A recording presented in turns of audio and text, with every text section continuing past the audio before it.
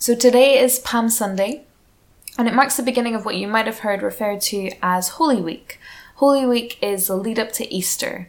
So we reflect on the last days of Jesus' life, we remember his journey to the cross, his death on Good Friday, and we celebrate his resurrection on Easter Sunday.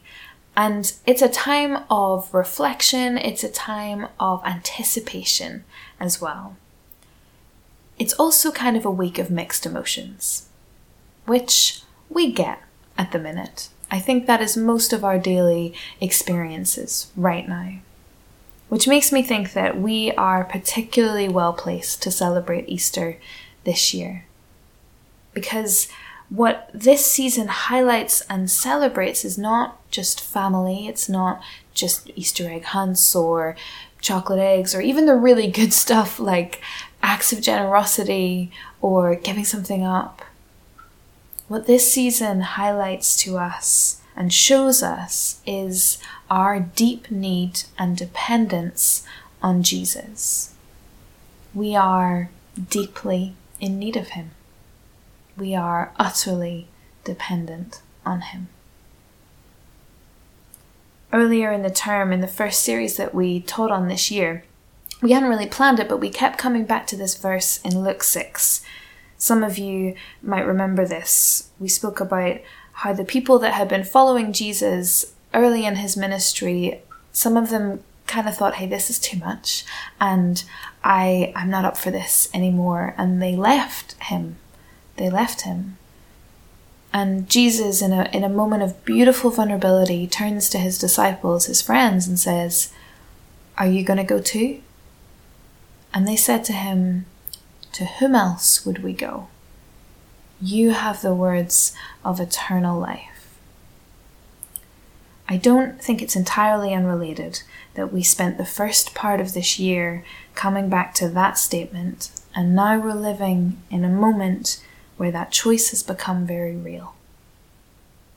We've always had a multitude of choices and options as to where and to whom we go, where we find our strength.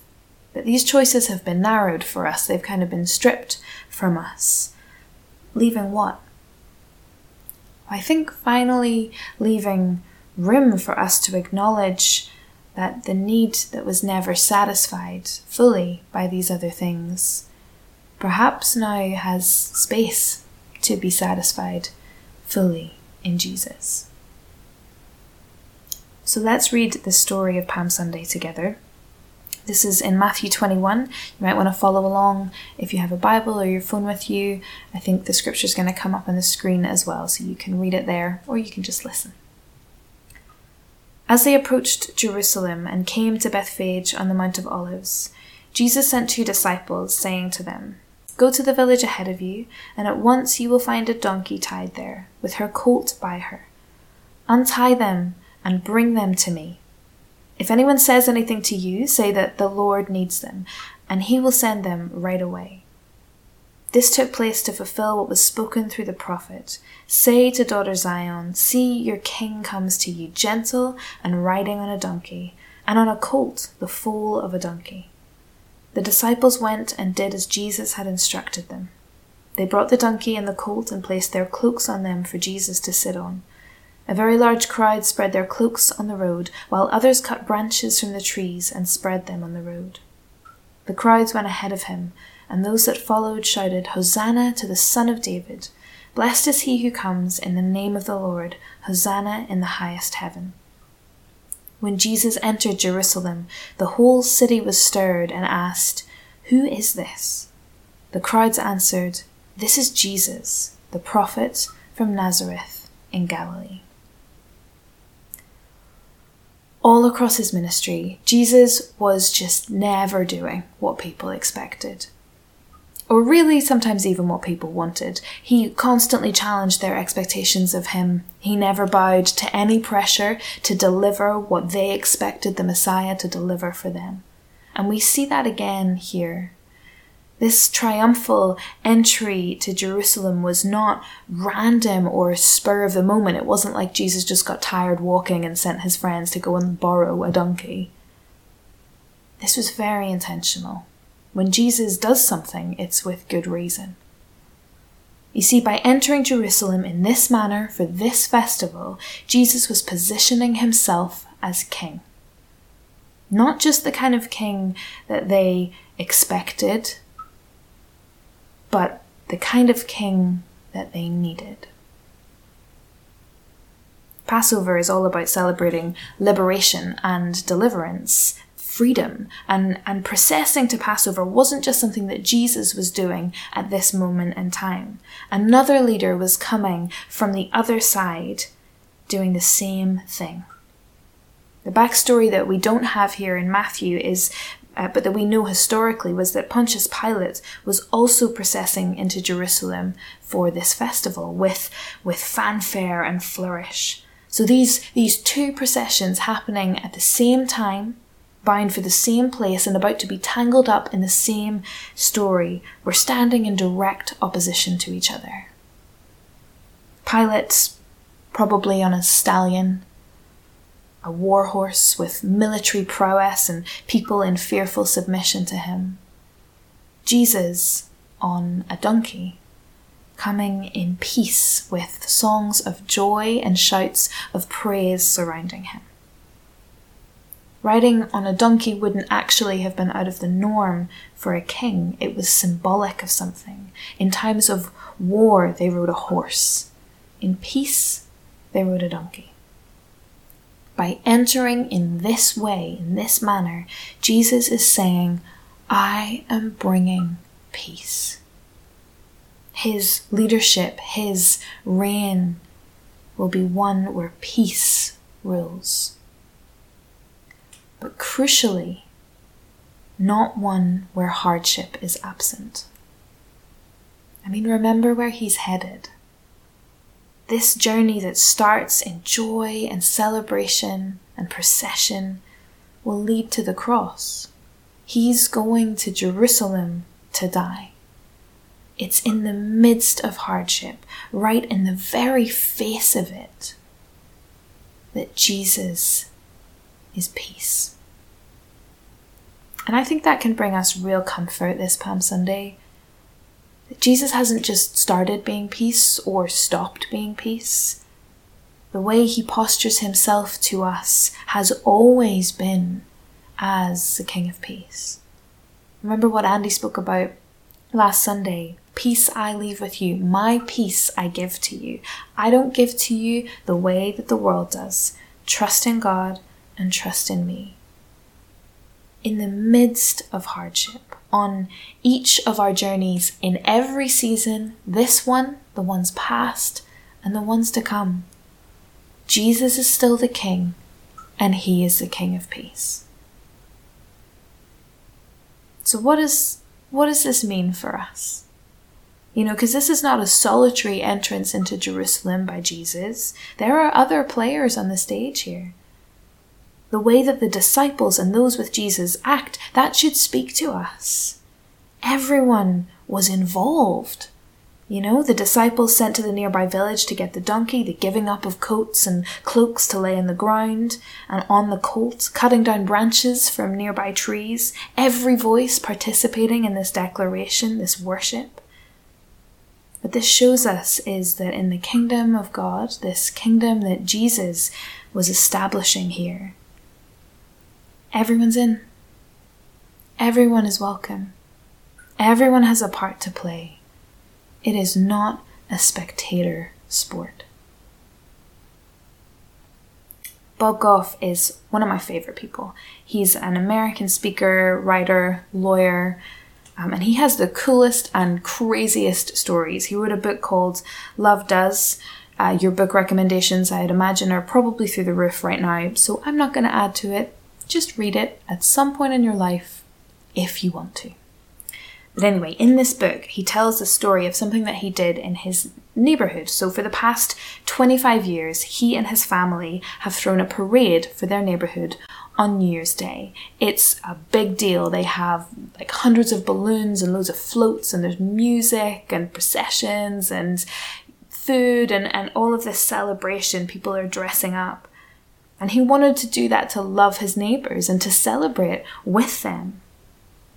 But the key thing about this parade is that nobody is allowed to watch the parade. Everyone has to take part. There are no spectators allowed at Bob's parade. Bob wants everyone to know that they're welcome, that they have a part, that their bit matters. And that sounds like something that Jesus would do. And it helps me understand why he wanted everyone involved here. It meant something for them, and it means something for us as well. It means something for our heads. It means something for our minds, our rational selves.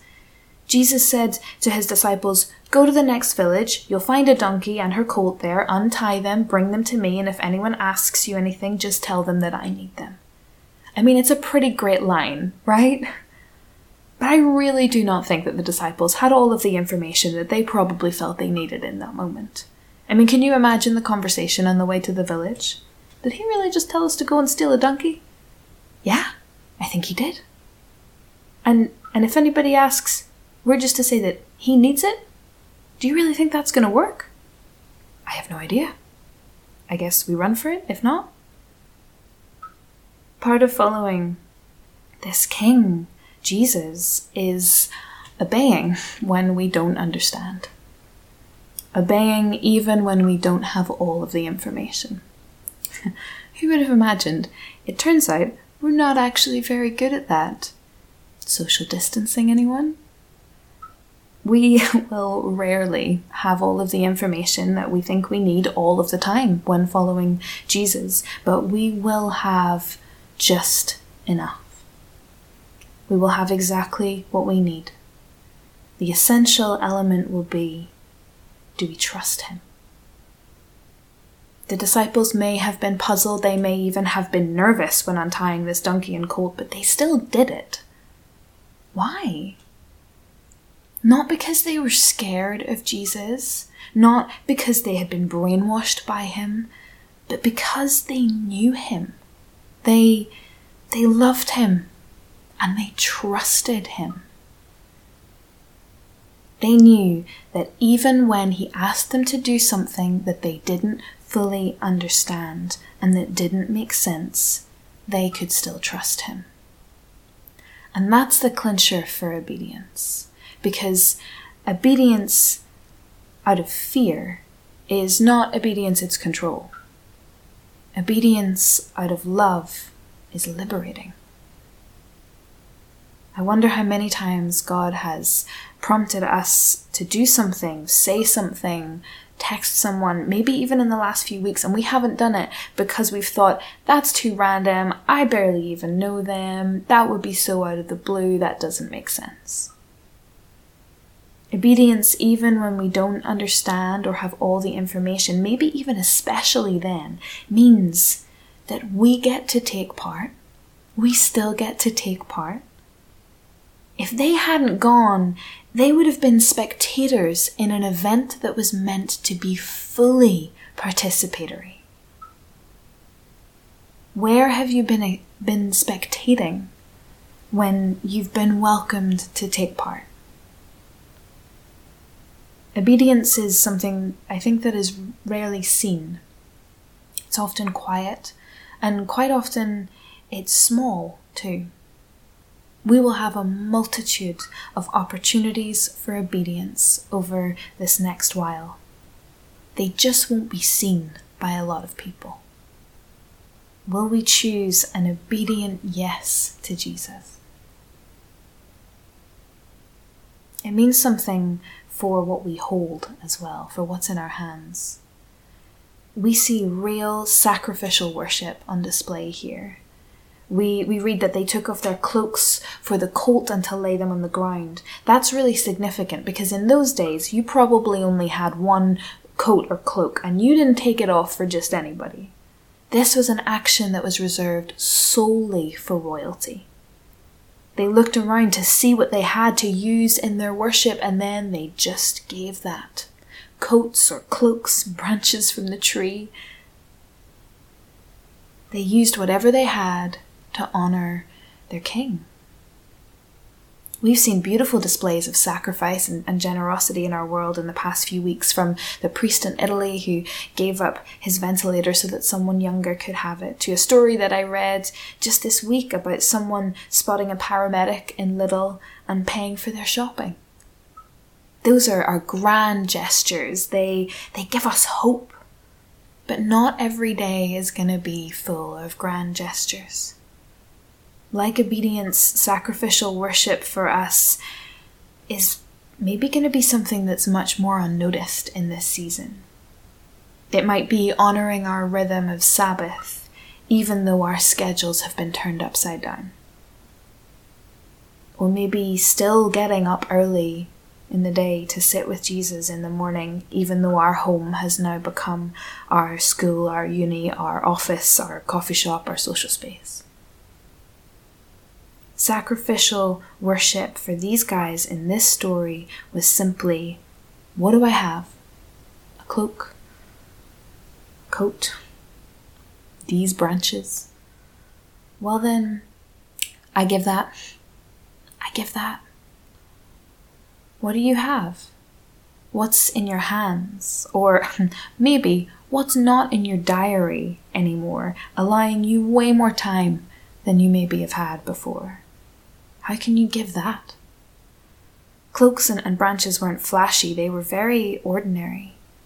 Jesus is not looking for flashy worship.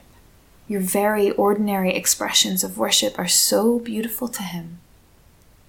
I was so struck by that on Wednesday night this week after our Zoom prayer meeting. Zach and Lindsay did some live stream worship for us from their living room, and I was texting a friend at the time who said, it is so powerful to worship like this, even though I'm on my own in my flat, knowing that I am worshipping with others all around the city. It wasn't flashy, it was real. And ultimately, what we are led to in the end is not just a matter of our heads or our hands, what we have, what we hold. It's a matter of the heart. Hosanna to the Son of David. Blessed is he who comes in the name of the Lord. Hosanna in the highest heaven. These aren't just words of worship that bubbled up spontaneously. This is a declaration.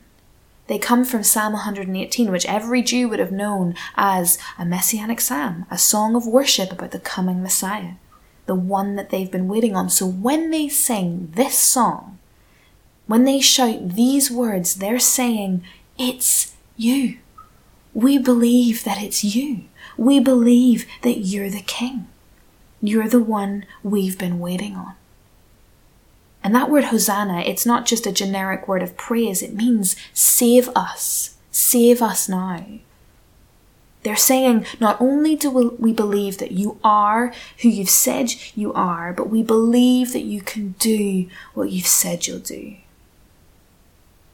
Is the same true for us? Is Jesus the true King of our lives? Maybe you've known Jesus a really long time, or maybe you're wondering why on earth you're still watching this thing. But it's the same for all of us. Jesus is the King of peace. He's the one who can save us completely and make us whole. It's a matter of the heart. Is he the true King of our lives? It doesn't mean that you live in oblivion. It doesn't mean that you live immune to life's trials. It doesn't mean that you never get scared or that right now you're just floating blissfully above everything that's happening. What it does mean is that all of our worries and our fears, as well as our joys and our delights, have a destination. Jesus. We're not staring into a void. We're not shouting into an abyss. We have this hope as an anchor for the soul, firm and secure. Jesus. After all this, they finally get to Jerusalem. And look what we read. When Jesus entered Jerusalem, the whole city was stirred. The world is stirred right now. Our nation is stirred. Edinburgh is stirred. As Christians, we get to pray that people won't be stirred by fear or anxiety, but that they will be stirred by Jesus.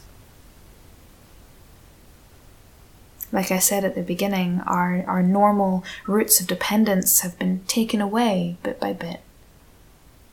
And so what's left is the reality that our need was not for those things entirely, but that our need was for something much deeper. Something that maybe we couldn't quite put our finger on before, or that maybe had gotten a little buried among the busyness. We are in need of Jesus. That's the truth that I think we come to today. We are in need of Jesus. So for us, will we obey even when we don't understand? What's the sacrifice of worship that we can bring?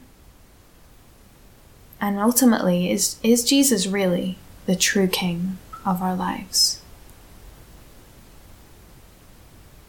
Let me pray for us.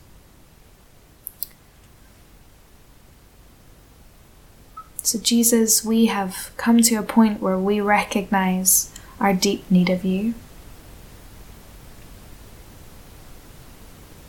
We know that we're in need. We want to both declare you as King in our lives, and we want to declare that we believe that not only you are who you said you are, but that you can do what you said you'll do.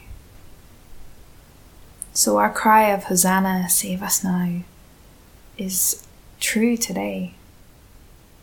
We need you. But we know as well that we have a part to play. We know that there is obedience that you're asking of us. And so we want to obey you, not because we're scared of you, but because we love you and we can trust you.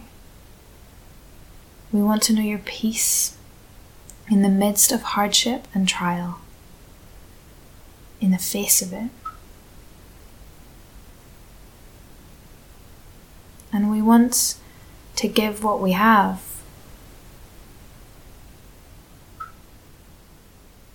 Will you show us today, on this Palm Sunday, what our sacrifice of praise is to you? And then will you help us go do it? So come, Holy Spirit, be present with us, work in our lives, bring that peace where we so desperately need it, and spur us on to what you have for each of us. Amen.